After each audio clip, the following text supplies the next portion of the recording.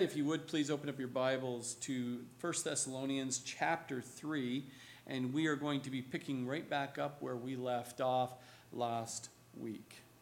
Now, I'm not sure why I'm not zeroing in here. I'm not able to see for some reason, so I'm not sure. God has healed my eyes completely, and I don't need them, and now they're making a foggy or what's going on right now, but let my eyes get settled here so I can read. Well, we'll see. Let's pray about that. Father, again, we thank you. First of all, Lord, clear my eyes up as we speak right now, because I don't know why I'm not able to see, but Lord, you're going to be my eyes and my voice, so take over, Lord, and I pray, Holy Spirit, you will speak to the hearts of the people here as we read your word. I hope to read your word and hear and expound upon what you have for us. Again, we thank you and praise you for allowing us to be able to come and join us. If some here physically, but those, of course, spiritually throughout the world, Lord. And we pray again that you would just bless this time together as a church family in Jesus' name. Amen, amen, amen. We have been seeing so far in chapter 1 the birth of the ideal Christian church. We saw that in chapter 1 as Paul described what an ideal Christian church should look like. In chapter 2 last week, we saw the growth of the church spiritually, not in numbers, but spiritually the people were growing as due to the fact that we saw that Paul outlined the fact as the church grows spiritually and it's a Christ-centered church, the church or Christian ministry will flourish. It will be very fruitful as people grow spiritually. In chapter 3, we're going today to see the establishment of the church based on a Christian faith. Based on faith, and Paul is going to emphasize and is going to be quite concerned for the church in Thessalonica, for the Thessalonian believers, and what their status is in regards to how they're walking by faith. And is that if they're continuing to walk by faith as Paul had taught them, but now the question is, it's been a few months, he's now trying to figure out how are they doing in their walk with Christ. Yes, they gave him in 3 weeks. He was only with them for a 3-week period of time, and many people were being saved. And then the question is, if you don't see them, how are they doing? Are they still seeking after God? Are they God doing a work in transforming them by the reading of the Word of God? Are they in the Word of God? Are they in fellowship? Are they continuing to pray for the things that are going on? And he did not have a clue what was going on. And as we will see today, he sends off a brother named Timothy to check out what's going on with the church there in Thessalonica.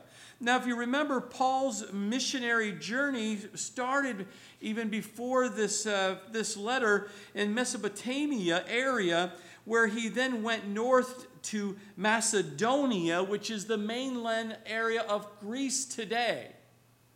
And if you remember, as you continue in the scriptures, you'll know through Acts and as such, he then moved on into the city of Philippi. And if you remember, we talked about when he was in Philippi, he was beaten for teaching or preaching the gospel of Jesus Christ. And through that attacks and persecution, he was ultimately thrown into prison and beaten and flogged right in the middle of a Roman prison. But then God miraculously freed him from that, and he moved on through the Amphipolis to then Apollonia, which then led him to Thessalonica as he made his journey up around through that Greece area. Now, Paul stayed again there in Thessalonica for 3 weeks, and he preached there.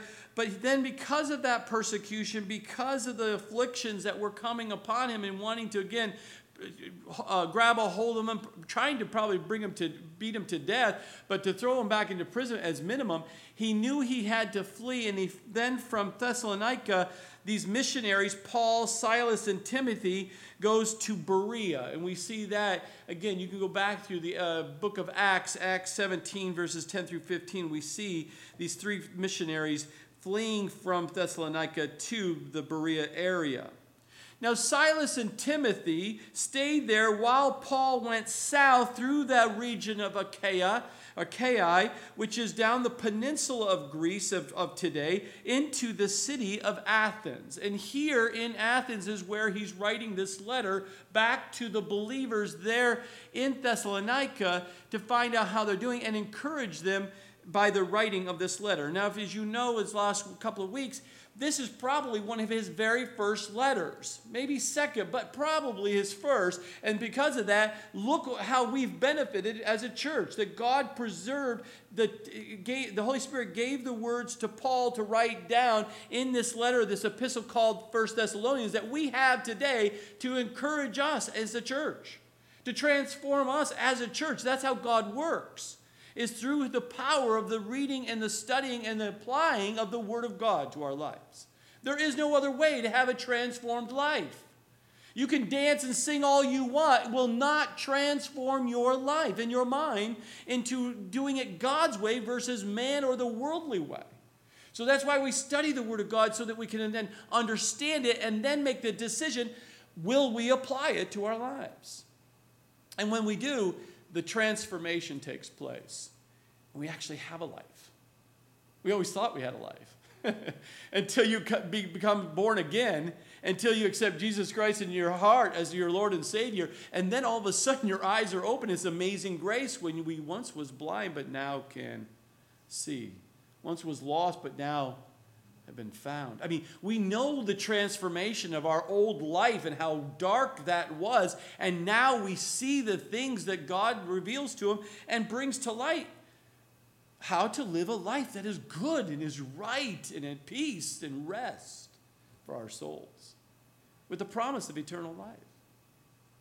Why? Because our sins have been forgiven. We've been set free from the bondage of sin. How freeing of a life isn't that is, right? It's a beautiful. So we see here Paul sharing that message that you can be saved, you can be freed from the bondage of sin in your life and be forgiven and have eternal life. He shared this with these believers in Thessalonica.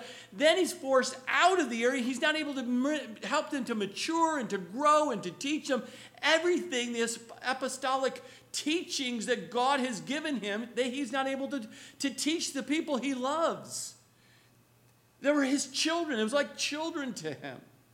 And he wanted them to mature, and he had no clue what was going on in their early journey in their life here and their walk with Jesus Christ. But let's look at here chapter 3. It says, therefore, when we could no longer endure it, we thought it good to be left in Athens alone, and sent Timothy, our brother and minister of God, and our fellow laborer to the gospel of Christ, to establish you and encourage you concerning your faith, that no one should be shaken by these afflictions, for you yourselves know that we are appointed to this. For in fact, we told you before when we were with you that we would suffer tribulation just as it happened, and you know. For this reason, when I could no longer endure it, I sent to know your faith, lest by some means the tempter and had tempted you, and our labor might be in vain. But now that Timothy has come to us from you and brought us good news of your faith and love, and that you always have good remembrance of us, greatly desiring to see us as we also to see you. Therefore, brethren, in all our affliction and distress, we were comforted concerning you by your faith. For now we live if you stand fast in the Lord. For what thanks can we render to God for you, for all the joy with which we rejoice for your sake before our God, night and day praying exceedingly that we might see your face and perfect what is lacking in your faith. Verse 11, now may our God and Father himself and our Lord Jesus Christ direct our way to you, and may the Lord make you increase and abound in love to one another and to all, just as we do to you, so that we may establish your hearts blameless in holiness before our God and Father at the coming of our Lord Jesus Christ with all his saints.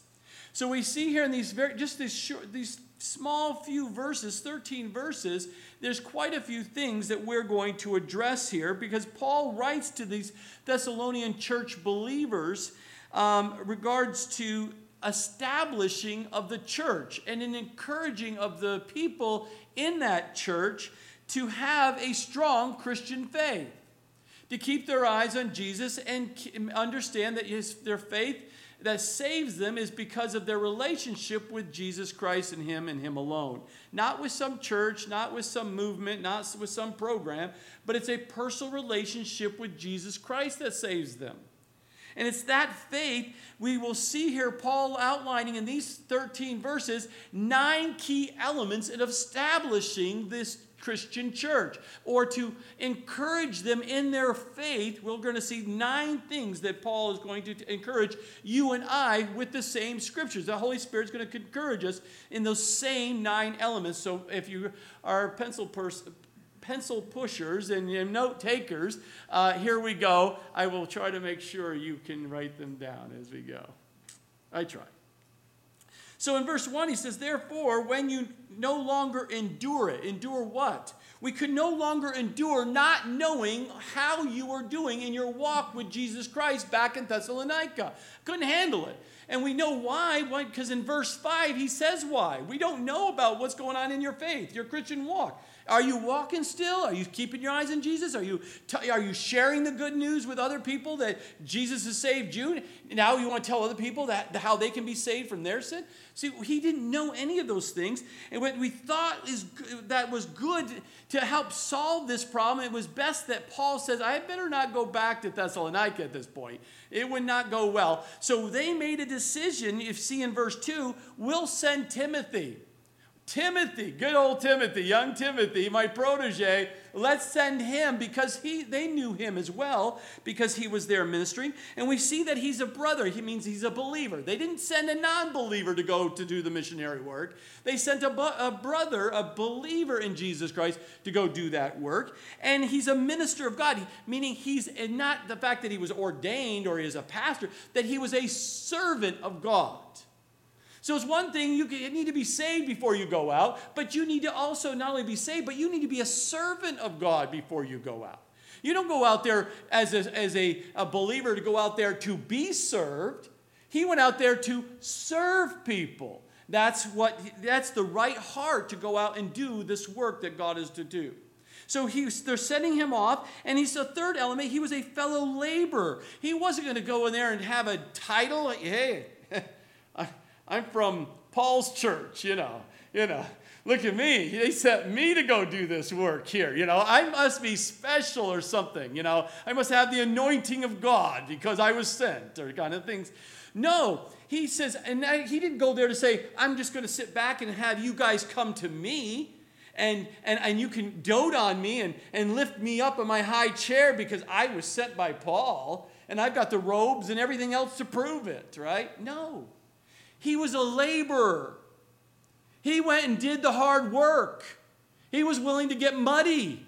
He was willing to get persecuted and beat up for the gospel of Jesus Christ. It wasn't for him to gain his notoriety or gain a name for himself and somehow become the top listed book selling kind of a guy. No, he was someone, he says, I'm going out to do the hard work and do what hard things people will not willing to do for the sake of God. Because I want to be about my Father's business. I want to be about my own business or be about someone else's business. I am serving my Heavenly Father because I'm a child of God. And I want to go and do what He's called me to do. That's Timothy. Timothy's name in the Greek is Timotheos, which is a compound word. Timeo meaning to honor, And theos means God, so one who honors God. Timothy was one who honors God, and his life reflected his name as well. But they made a decision that Paul says it's best for you just to go, Timothy, my trusted companion, my fellow worker, your right hand, my wingman. You were been by my side in every battle that we have seen already.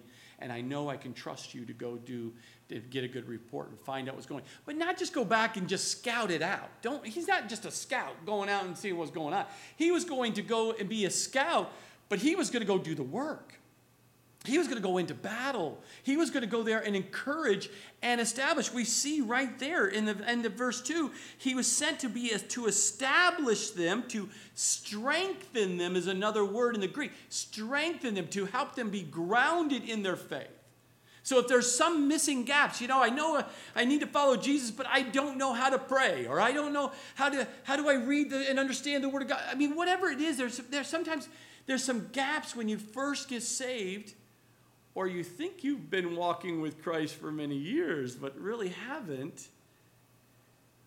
And you need to be reestablished and a good foundation of understanding of that relationship you have and who God is, the one who you worship. But not only to establish, but to encourage them to continue regardless of how they feel. Why? Because those people in that church were being persecuted. They were being afflicted. It wasn't saying, oh, you Bible thumpers from yelling out the window. No, these people were being beaten. They were being taken to jail and other things that were happening in tribulation. Paul understood all of that, didn't they? It just came out of Philippi. He understood what it means to be beaten almost to death and thrown into jail for his faith. So as a pastor, he's sitting here going, I really want to know how these people are doing. My heart is for these people. Timothy, you got to go. Establish them. Help them get solid. Fill in some of the gaps in misunderstanding. Why? Because the false teachers were coming in and trying to sway them away from the simplicity of a relationship with Jesus Christ to be saved. Instead, they were coming in trying to add all these extra religious things on top of it. Yes, you need to know Jesus Christ, but you need to keep a certain dietary regimen. Or you have to dress a certain way. Or you have to only do this and do that, and you can't do this, you can't work. All these religiosity or legalistic kinds of things that hinders to live by the grace of God. And so he sends them off to help them and encourage them. The word encourage is parakaleo means to call to one side or called for. So Timothy was called by God through Paul to come alongside these believers in Thessalonica to strengthen their faith in Jesus Christ. That's what encouragement means. That's the parakaleo, to encourage someone to come alongside, and also to come alongside Paul as well, which he has been doing on the missionary journey that he was with them on. Now, the second element of establishing of the church in Christian faith is through affliction. Look at verse 3 and verse 4 here. And no one should be shaken by these afflictions, for you yourselves know that we are appointed to this. For in fact, we told you before when we were with you that we would suffer tribulation just as it happened, and you know. So right there in the very beginning, it was important for them that Timothy gets there to establish, to strengthen their Christian faith so that they could understand that if they don't have a strong faith in who and what God is going to do through their life, when the afflictions and the tribulations could have come, it would shake their life. It would shake them. They become unstable emotionally and mentally. Why? Because these afflictions were pretty heavy. These tribulations that were coming against them was really heavy. And we find here they needed to be established in their faith, to deepen their faith. Because if we do not have a strong faith in Jesus Christ, believe that God has absolute control of our lives as a child of God, you will be shaken. if you don't believe that God is on the throne and sees all things and knows all things and he's all powerful, your life will be shaken when things happen against you. When we believe that all is filtered, all things are filtered through our loving hands of our Heavenly Father before it is allowed to touch your life as a child of God, if you don't believe that, you're going to be shaken. You're going to be shaken in your life. Emotionally and mentally, you're going to get squirrely on me. Because you're going to be filled with anxiety and fear and worry. And all of that is sin, as we know in the Scripture. Worry is sin. Hello? So you and I, as Paul is saying, we got to get to these people and make sure they're established, because when the affliction's coming on them, they're going to be shaken, and we don't want them to be shaken. And as the Thessalonians were established and encouraged, they would not be shaken of these afflictions. Timothy's ministry would help them endure this present hardship. So God uses affliction to deepen and strengthen an establishing of yours and my faith just like theirs. We think, oh no, why do we need affliction? I don't need any troubles. I like a nice, smooth, comfy little place. I don't want any problems. But you're limiting what God wants to do in and through your life through affliction. Without a good understanding of the truth concerning the place of suffering that God has for his people to strengthen them in their faith, then you need to continue to read the Word of God and keep showing up, because you need to understand that there's a place of suffering in the life of a believer. We are at great danger of being shaken in our Christian faith if we're not trusting God through these afflictions and tribulations. Paul wanted these Thessalonians to know that their time of present suffering was in God's complete control. That these afflictions were what? We see at the end of verse 3, these afflictions were appointed to you. Hello. I know. It's bad enough having an affliction, but to know that they were appointed to you? That God says, I'm going to appoint this to you. Why? Because I need to strengthen you. I need to change you in this area of your life. And so many people, they'll kind of hear that and see that. It is right there in the Scriptures. Read it for yourself. That these afflictions are appointed to you. It's part of the normal life as in our Christian walk, our Christian faith. As believers, these are appointments of afflictions that are allowed to come into our life. Now, there's some believe that Christians shouldn't ever suffer affliction. There's teachings out there that says you will never, if your faith is strong, you will never face afflictions and tribulations and sufferings.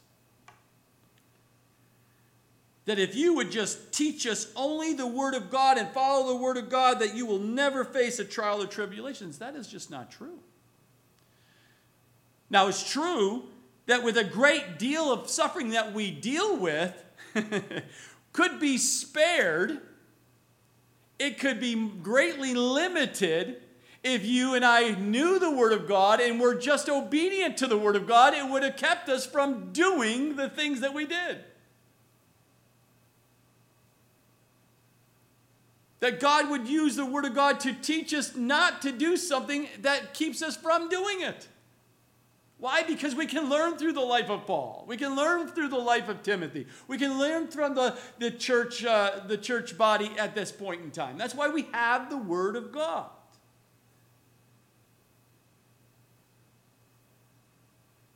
But nevertheless, let me give you some scriptures that I bet you probably haven't read before or didn't put together. But suffering is exactly what God can use to help you deepen your faith or teach you the things that he needs to teach you. And how do we know? But our best example is Jesus Christ himself. God the Father taught Jesus through suffering. Go back and read Hebrews 2:10 and Hebrews 5:8. Go back and ponder on there, because if therefore is good enough to teach, use affliction to teach Jesus, then it's good enough to teach us. God does teach the believer for perseverance, obedience, how to then take in, as he's brought you through suffering, how to use that to comfort others. Because you've gone through the same challenge that this person is going through. And it will deepen you and my fellowship with Jesus in trials.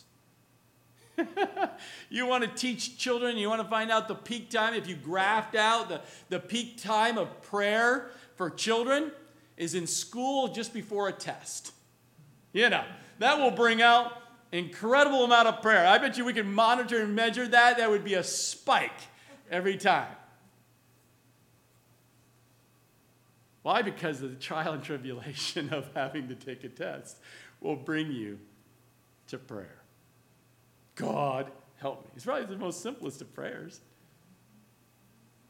because we know how challenging it could be. Now, some believe that the only kind of affliction a Christian should experience is persecution. Well, if you're afflicted because you're being persecuted for your faith. Everything is because you're persecuted for your faith. And a certain percent, of course, is. Because you're out there sharing the gospel, you're going to be persecuted. Just because you're not partaking in the conversations or doing the things that your buddies on the job site's doing, you will face persecution.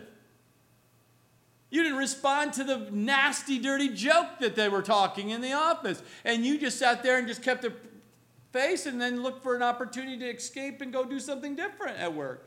And they'll be persecuting you. Why? Because you're a light. Darkness does not like light, the Bible says. People who choose and love darkness does not like light. And if you represent Christ, he's beaming through your life. You're a beacon that many are not going to like. It's just the way it is. Now, some believers believe that affliction means God is angry at that believer.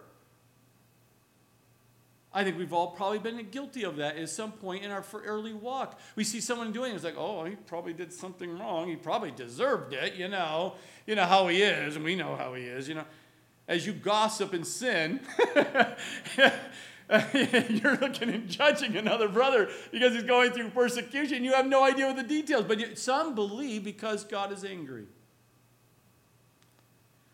The truth is, affliction means that God actually loves you. God loves us enough to give the best and transforming you to be the best that he wants you to be, versus someone who just wants to be a lazy couch potato, who wants the easy life. Just get through it. Remember, the symbol of Christianity is the cross, not the comfy couch.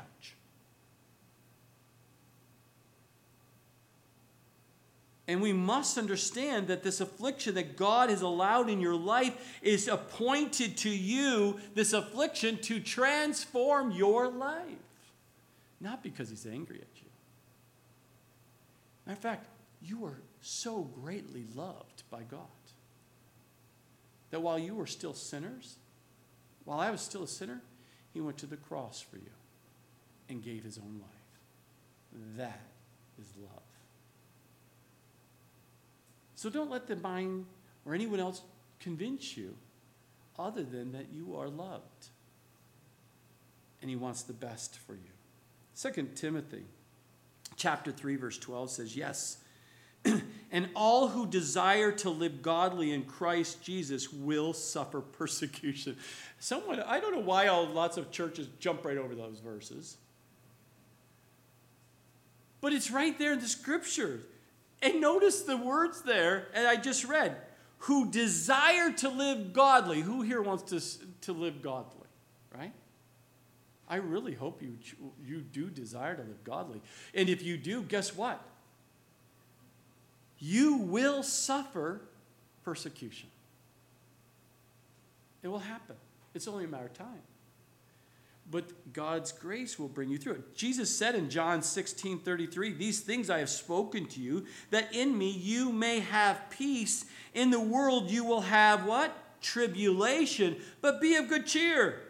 I have overcome the world." He's in control.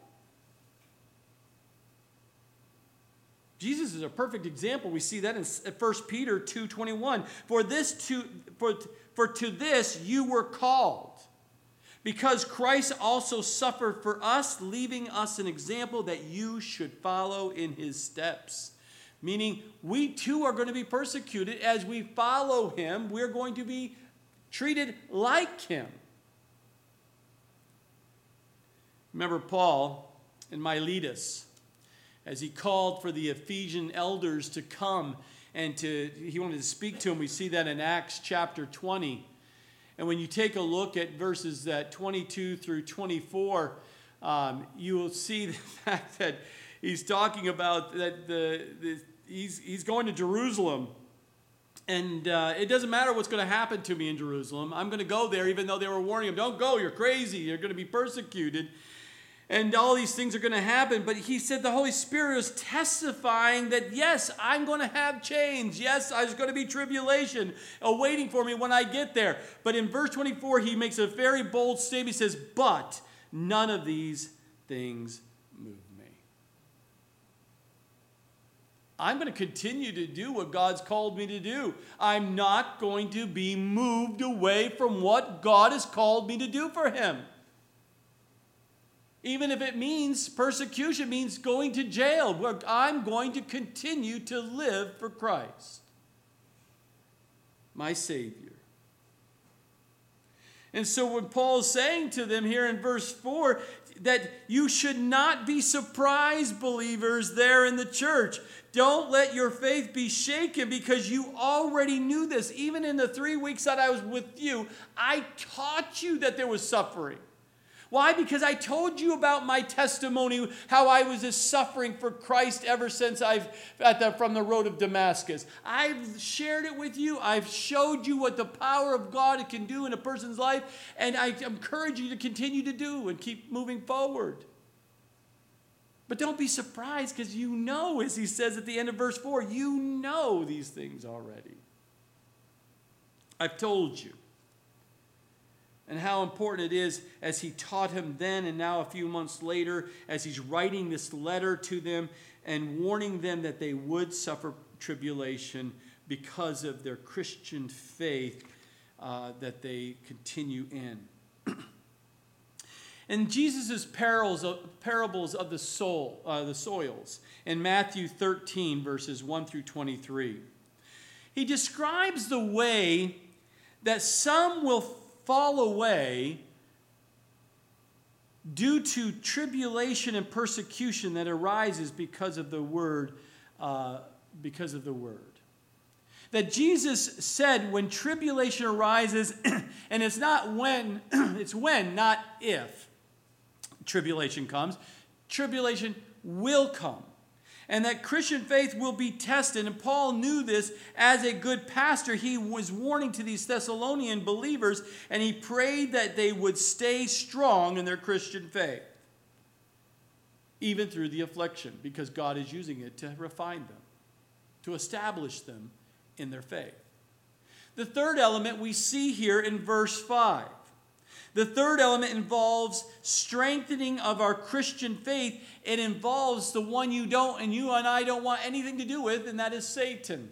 But God uses Satan to help us. Watch what happens. He says, "For this reason," verse 5, "when I could no longer endure it, no longer can handle not knowing, I sent to know your faith, lest by some means the tempter," another name for who? Satan, had tempted you, and our labor might be in vain. I was so concerned and so overwhelmed, not knowing that if Satan somehow got into your head, that he would tempt you with sin and tempt you to walk away from God and go back to the old life. That really bothered him. And as a pastor, I assure you, it bothers us tremendously to watch someone come to Christ, start walking with Christ, and then chooses to listen to the tempter, the Satan, put in their heads that their old life was better than the new life ahead of them. And how does he do it? Exactly what Paul's writing here. They get afflicting. Things don't go well as a Christian now. People don't like them. They're not inviting them to the parties. They're being shunned at work. They're even their own families. Maybe their own spouse is now coming against them because of their faith in Jesus Christ. And the enemy uses that to cause a division, to cause separation, cause enough pressure and affliction that they would be tempted to walk away from God and go back to the old life. Nothing new under the sun, my brothers and sisters. They were dealing with it then, we deal with it today. And so Paul is saying, I need to get to them and I need to do this, because if they are tempted and they walk away from God, all that was started by God, all the labor might be in vain. It will not produce the fruit.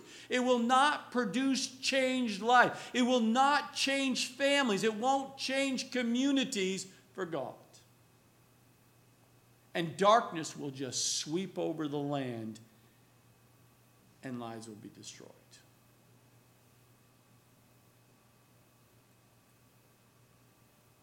Paul recognized that the tempter is always right there, always watching, always wanting to exploit the season of suffering that's happening in someone's life. It's just like Job. If you read the book of Job, you know Satan was right there trying to tempt Job to just lash out at God, to walk away from God. But he didn't, because he knew who God was. He knew that his life was devoted to God. And Satan is doing the same tricks with the people here in Thessalonica, trying to convince them to give up God and go back and live their lives however they want to live, or according to the world. And if the Thessalonians fell to the temptations and walked away from their faith in Jesus, all of that hard work, like a farmer that's plowed and planted the seeds and water was coming, but then the harvest was starting to be produced, but then they walked away from it and didn't take care of it, and no fruit, no produce was come from it because they just walked away from all that work they did. It'd just be vain. It'd be empty. But strength can come in a Christian's faith, in Christian's walk, through what Satan, the tempter, tries to do. Because Satan is real. Don't act like he's not real, because he is real. Ephesians 6:16 talks about the fact that he loves to take these fiery little darts being plural, and throw those fiery little darts right at you constantly as you walk each day of your life. 1 Peter 5:8 talks about the fact that Satan is like a roaring lion, seeking whom he may devour. 2 Corinthians 4:4 talks about he's the God of this age, has blinded those who cannot see. Spiritually cannot see. You've shared the good news with someone's looking at your life, and you're sitting there going, wow, you've changed so much. What is gone?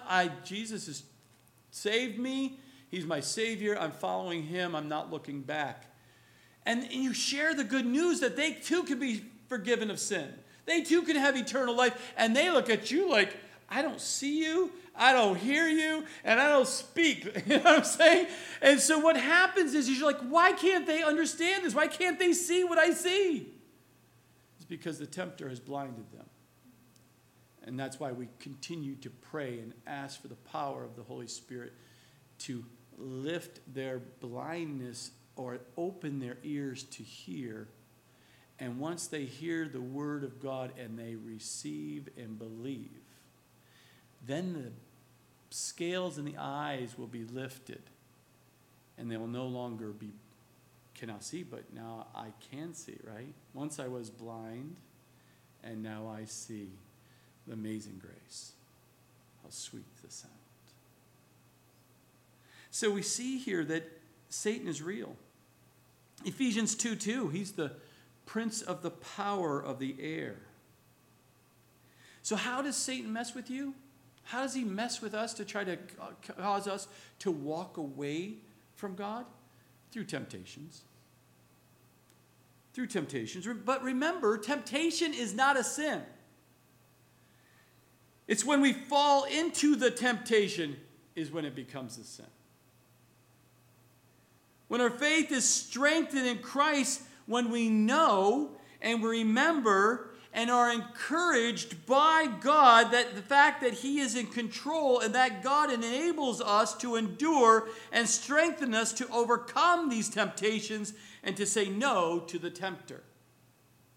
The scripture is clear that in the temptation comes in front of you, you have a choice because you have free will to choose to fall into that temptation, which means you sin, or you can choose to flee. And God says, I will always give you a way out of the temptation and help you to flee from it. You must choose it. It's your free will to do it. But God is always there to help you and I and encourage us to continue to make that right choice. The fourth element that is involved in establishing of the church in Christian faith is comfort. We see that in verses 6 and 7. But now that Timothy has come to us from you and brought us good news of your faith and love. So we see here the first part was all about what? It was all right from the very beginning, Paul's concern for the church in Thessalonica. Now we see here in verses 6 through 10, the actual encouragement that's coming from the report that Timothy is bringing back to Paul from that trip out to see the church and to help him to establish them and encourage him. Here he comes back, and so he's writing to the church and says, hey, Timothy has come back from you and has brought us good news of your faith and love. Your trust in Jesus Christ is stronger than ever.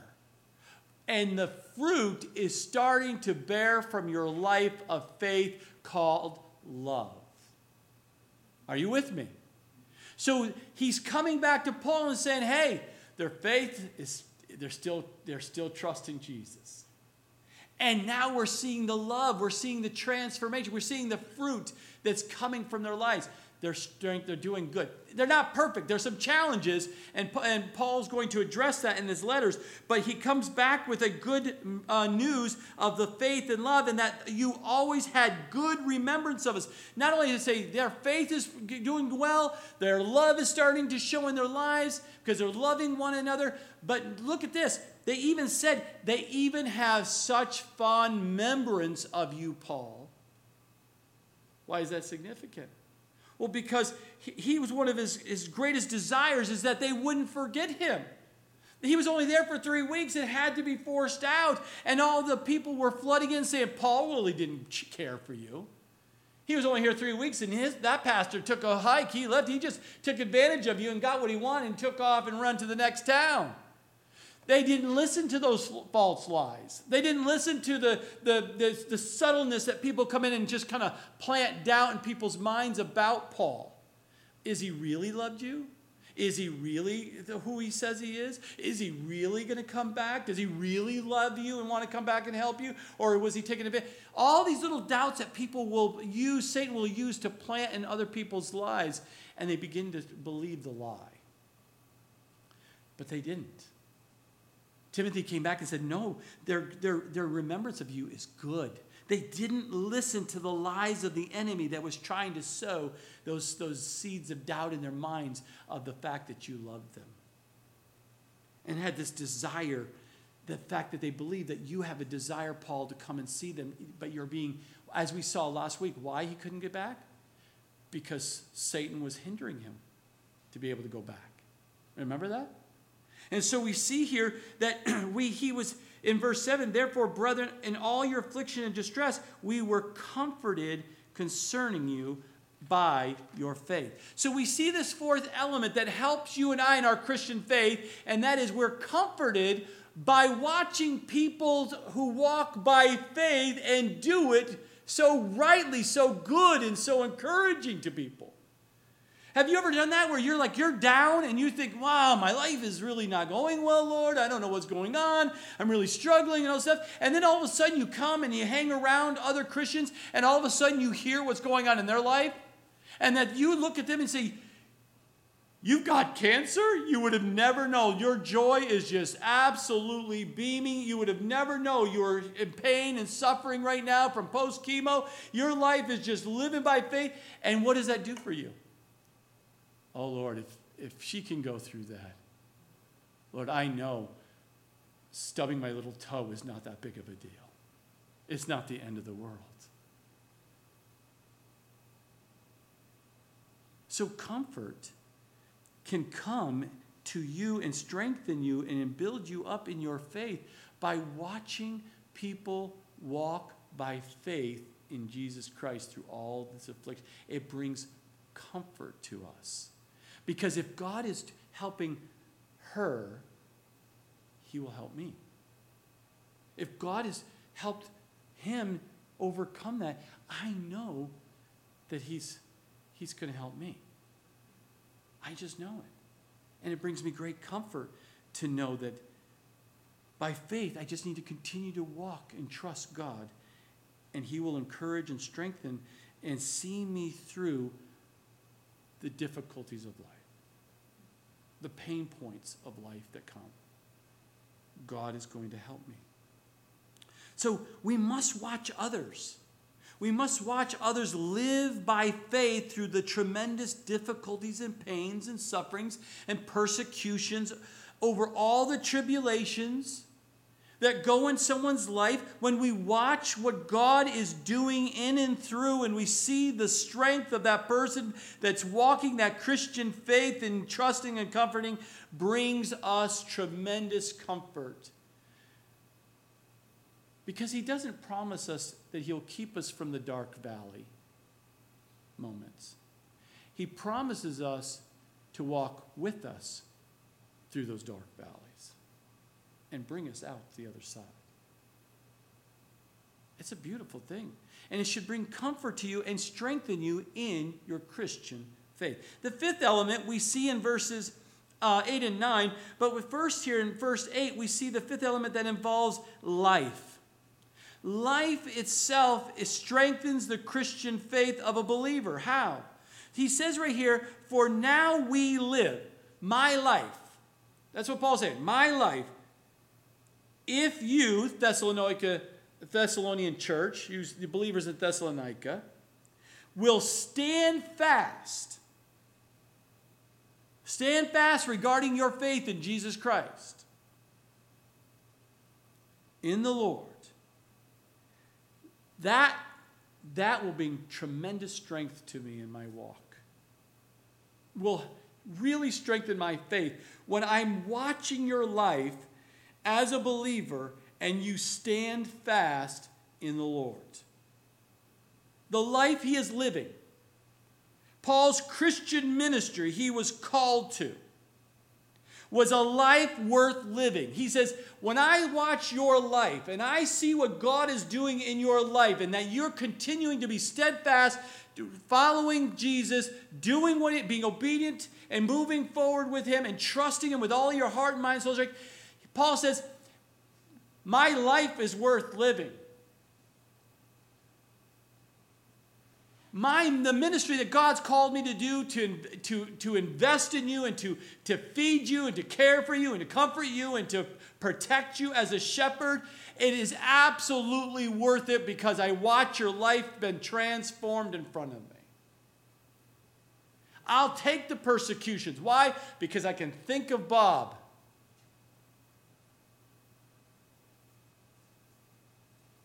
Because I can think of Mary.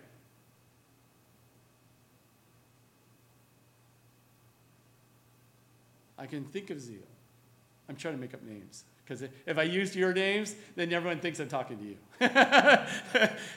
So every time I think of a name, I go, oh, that person's in the audience or listening. So I can't use that name. So I'm coming up with, and I didn't want to use weird names. But you know what I'm saying.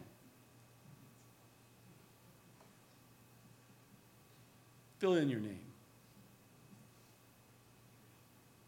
Because when I look at your life, and because you walk with Jesus, Paul says, and I say, it encourages me to know my life is worth all that I have to deal with to be able to witness what God's doing in your life. That brings me tremendous strength in my walk in faith to watch what God's doing in you. That's life. Now, sometimes faith is only saw or looked at from a quantity perspective.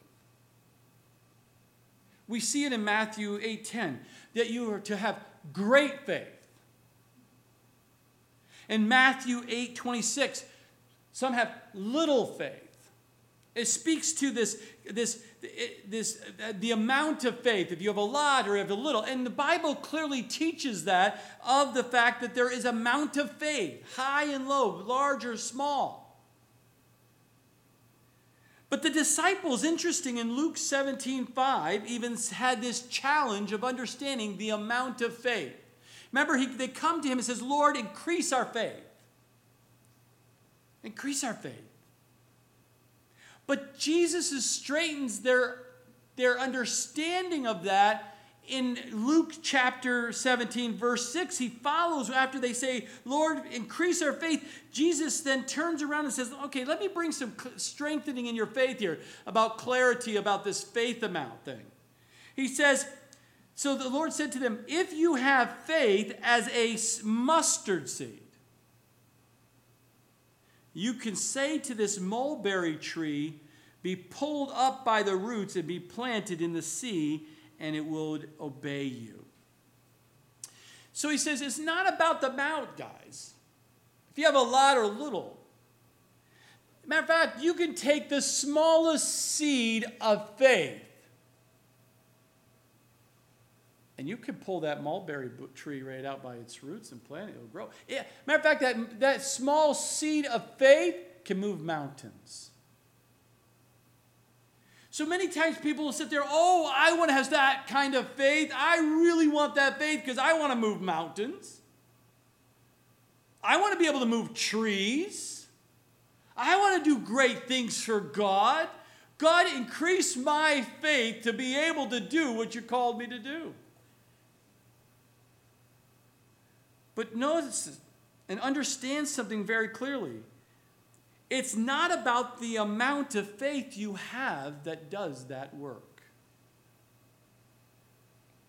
It's all about the object of your faith, because our faith is only as good as of the object we put our faith in. Are you with me? If our faith is in ourself, oh, you of little faith, we see in the scripture. How are you going to get that done? Oh, I've got a lot of faith. Oh, really? And when things don't go well, what happens? Oh, what happened? Oh, you of little faith. Why? Because your object of your faith and your trust and believe you are going to accomplish something was in yourself. You believed in the object of self that you were going to be able to overcome that challenge. But remember, Jesus Christ is our great faith. And there is no greater object we can put our faith in than him. He's our Savior of the world.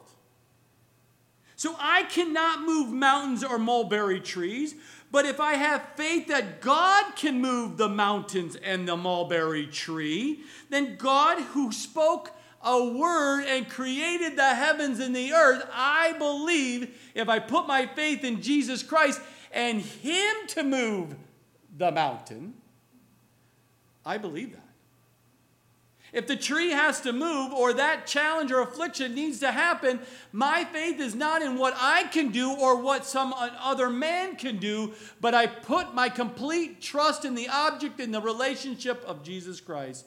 And he has the strength and the ability to move that mountain. Are you with me? So when it comes to faith and being grounded, the relationship with Jesus and the understanding and the belief that he is all-powerful and can overcome whatever he needs to overcome in your life to help you, that is who you put your faith in, is in the person of Jesus Christ and him alone. That's where faith is established.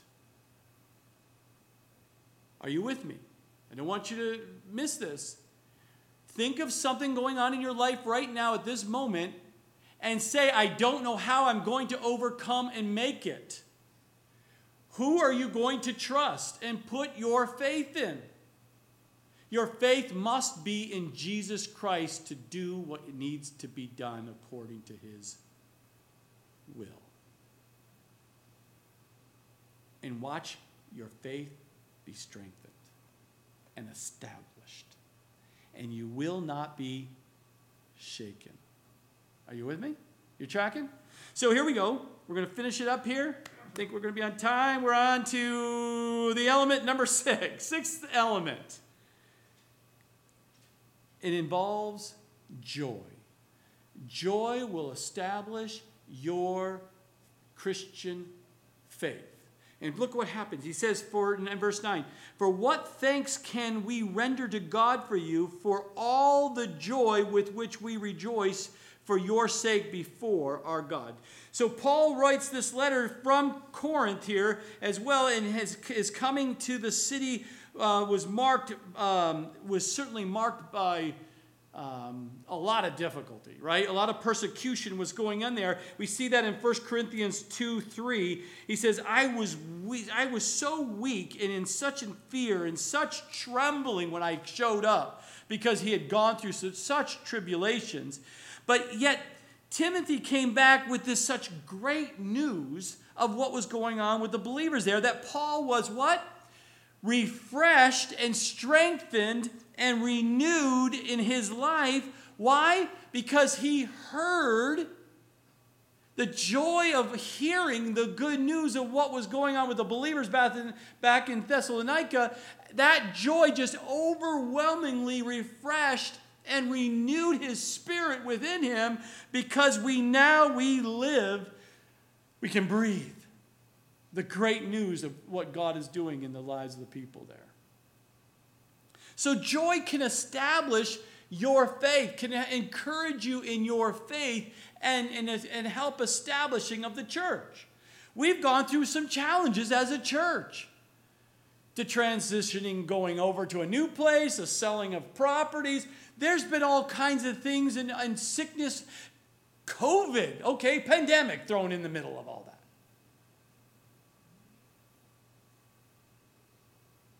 But imagine when we hear of the joy of the good reports of God working all things out for his good, for those who love him, and we love our Lord and we serve him. He will work all things out. And when we hear we bought a church, look at the joy that it brought you. I know it wasn't just me. The fact that God has blessed us with a building that we get to go to fix up, that he provided for us. I don't know about you. You had to have at least a smidgen of joy and deepening of your faith that God is doing a work here. For me, when we sell the behemoth, when that happens, when that giant is slain, the joy, you probably won't want to be around me because of such joy. You know, it's going to be too much, I know. And my wife's going to have to keep me grounded, I assure you. Woo, you know, the weight. I've lost inches, I assure you. I wish this way, but no, just this way. The weight.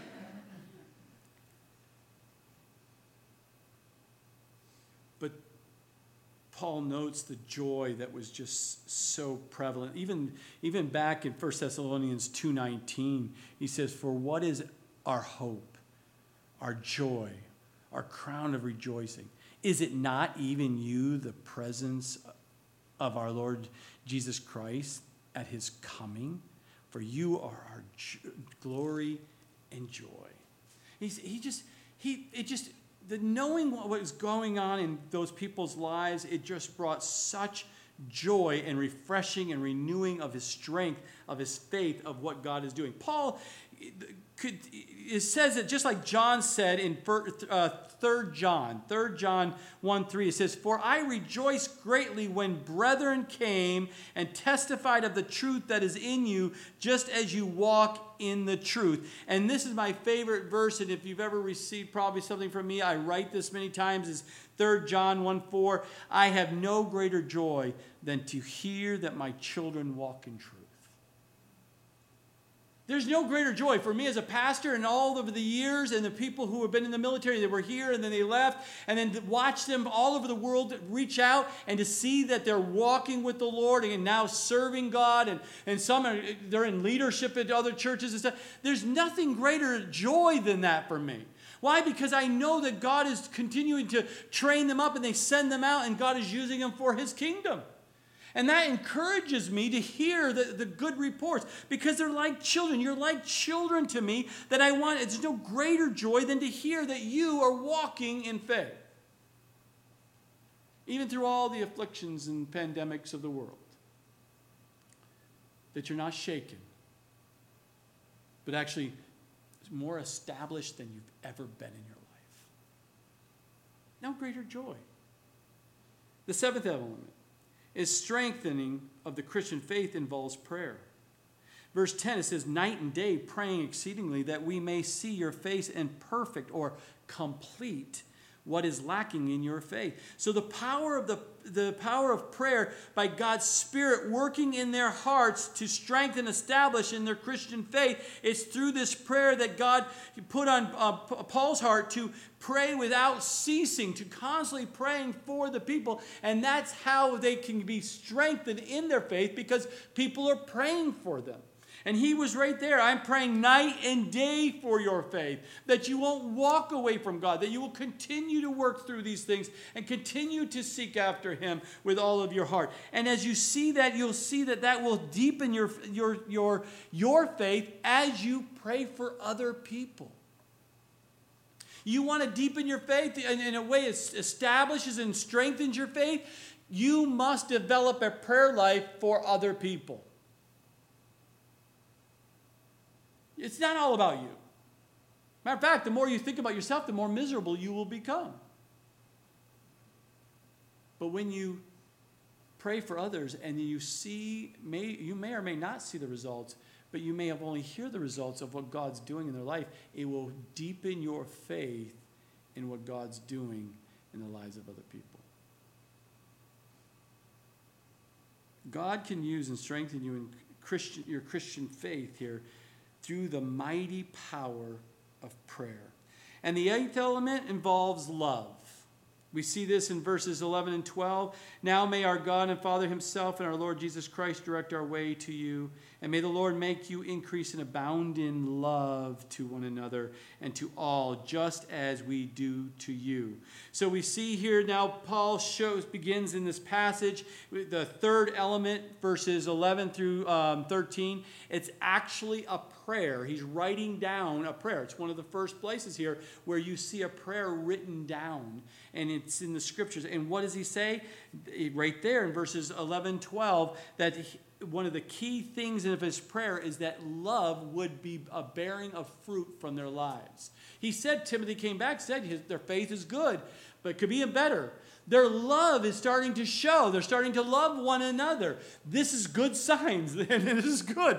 But it can be better. So what happens is Paul is saying here that even though Timothy there and things are going well, I am still praying, please direct my way, Lord. direct my way to them. I want to go meet with them. I want to personally be there to help them in their walk. And may the Lord make you increase and abound in love. May just things will be working in your life that bearing fruit like you've never experienced in your life. This was not a loveless church, but they had room to grow. We're not a loveless church, but can't we all grow in our love for one another? Absolutely, we need to do that. And it should never end. We should continue to build up on that. But Paul prays that their love would increase and abound to one another and to all. But note in verse 12, it's the Lord does the work. It's not you saying, okay, I got to pray. I got to love more. I got to love more. I can do it. Like a little train that can go up the hill. And I go chug, chug, chug, chug, chug, and then back down the hill. Chug, chug, chug, chug. No. Right here, clearly Paul says, may the Lord, verse 12, may the Lord make you increase and abound in love. Let God bear the fruit, because only the fruit of the Spirit can be bared by Him, not by you and I. Love is a key indicator of a true Christian disciple. If someone says, I'm a disciple of Jesus Christ, oh, really? What evidence would I look for? One thing. Love. Love for God and the love for another.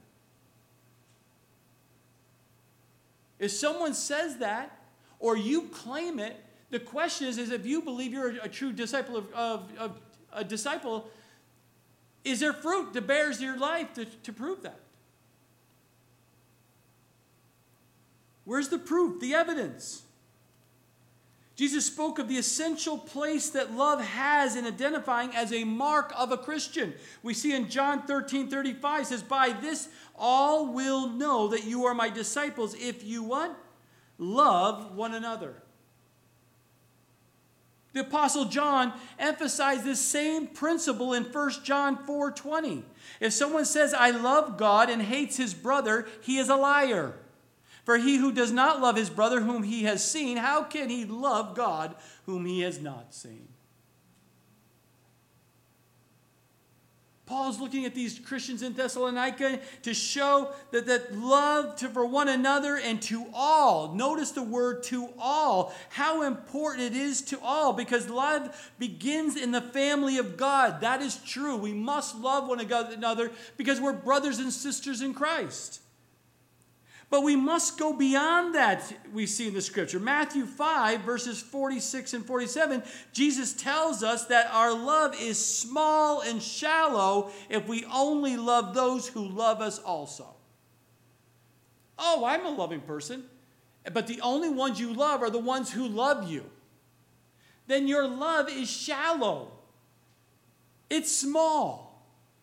It's when you love those who are hard to love. That is when you know that God is doing a work in your life. Yes. Showing love to that person who cut you off on the road. Yes. Well, I didn't say anything and I didn't give any gesture, but you thought something. See, the love is now you go and say, Lord, please help that person. Because obviously that person's distracted, so no one can get hurt. You know, where's the attitude that you have in regards toward others, especially those who are difficult to love? But it's the power of the Holy Spirit in our life and your life having His way and His will to be done, and that it will produce the fruit that we see in Galatians chapter 5, verses 22 and 23. It says, but the fruit of the Spirit is love. There's only one fruit, love. It's in the singular. There's adjectives of that love. What is how do I know it's love that the person is showing? Well, we see the adjectives: joy, peace, long-suffering, kindness, goodness, faithfulness, gentleness, and self-control. Against such there is no law. So we see that you see a gentleness coming upon this person. They're walking in love.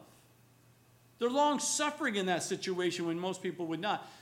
The Holy Spirit is showing love through that person. That person would have lost it. No, he's showing self-control. The Holy Spirit is working and showing love through that person's life. And we see that is what it encourages in our walk. And then finally, I promised 9 elements, and here we are. And that is the 9th element involves holiness. Holiness will strengthen one's Christian faith. We see this in verse 13, our last verse, so that we may establish our hearts blameless in holiness before our God and Father at the coming of our Lord Jesus Christ with all his saints. So we see here, Paul knew that God wanted the Thessalonians to have their hearts established to a point of this blamelessness in holiness in their life. The word holiness, the idea behind the word holiness sounds so big that you're like, oh, I don't know if I can grab a hold of it. But really what it means is to be set apart from the world. Be apart from the things of the world that offers you, and be completely sold out unto God. Now, no longer living man's ways, but living God's way. And that's what it means to live that holiness or that holy life that God has set you apart to live for him. This genuinely wanting to be this holy person, that means separated from the domination of sin. I am not going to be dominated by that sin any longer. I'm no longer going to be dominated by my selfish ways.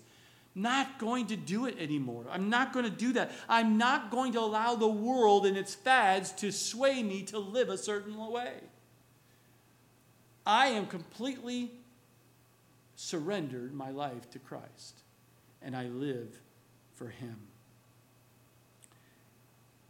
The heart must be made holy first. The devil wants us to develop a holy exterior. Oh, you look the part, man. They'll never know you're not a Christian. You got it all down. But God wants to do an interior work. The devil wants you just to have the exterior and neglect the interior. Raise your hands, sing away, but don't read the Word of God, because that's dealing with the interior. We see in Matthew 23:27, Jesus called that out and says, those who are just worried about what they look like they're a Christian and not worried about actually their interior heart of being a Christian, they're like whitewashed tombs full of death. They look pretty on the outside, but they're just death inside. So Paul's prayer here in these last few 3 verses to the Thessalonians emphasized 3 things in that prayer. First, he wanted to be with them. Oh, how he wanted to be with them. He could help them in their Christian walk because of what God has already shared and given and what he experienced in his life. His apostolic wisdom and authority. So much he wanted to be there to just be part of their lives and to help them. That was his heart. And second was he wanted them to abound in love.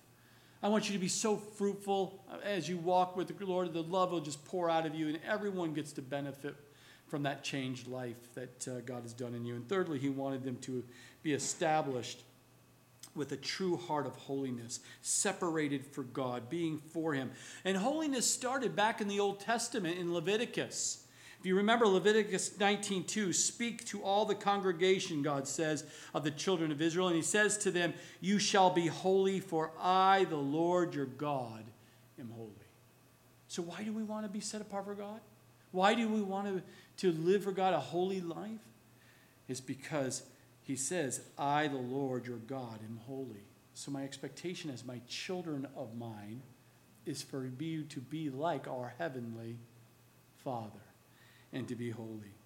Matthew 5:48, therefore we shall be perfect, complete, just as our Father in heaven is perfect. 1 John 1:9, if we confess our sins, he is faithful and just to forgive us our sins and to cleanse us from all unrighteousness. Romans 3:10, there is none righteous, no, not one. And so we must come and ask. We must have just completely give our lives over to Christ to refine us, to change us, to move us. Why? Because it's who we are as a child of God. That's who we are. We've been made holy by God. It's not because we've accomplished some great work that makes us holy. It's God who's done that work in us already. And it's by our position in Christ, not what our possession of, but it's our position in Christ. Then God sees us blameless and holy in Jesus Christ. And there is no other way.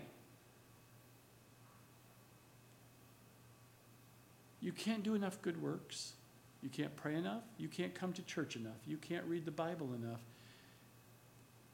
Who makes you blameless, who makes you holy, is in the relationship of what Jesus Christ did for you and I on the cross.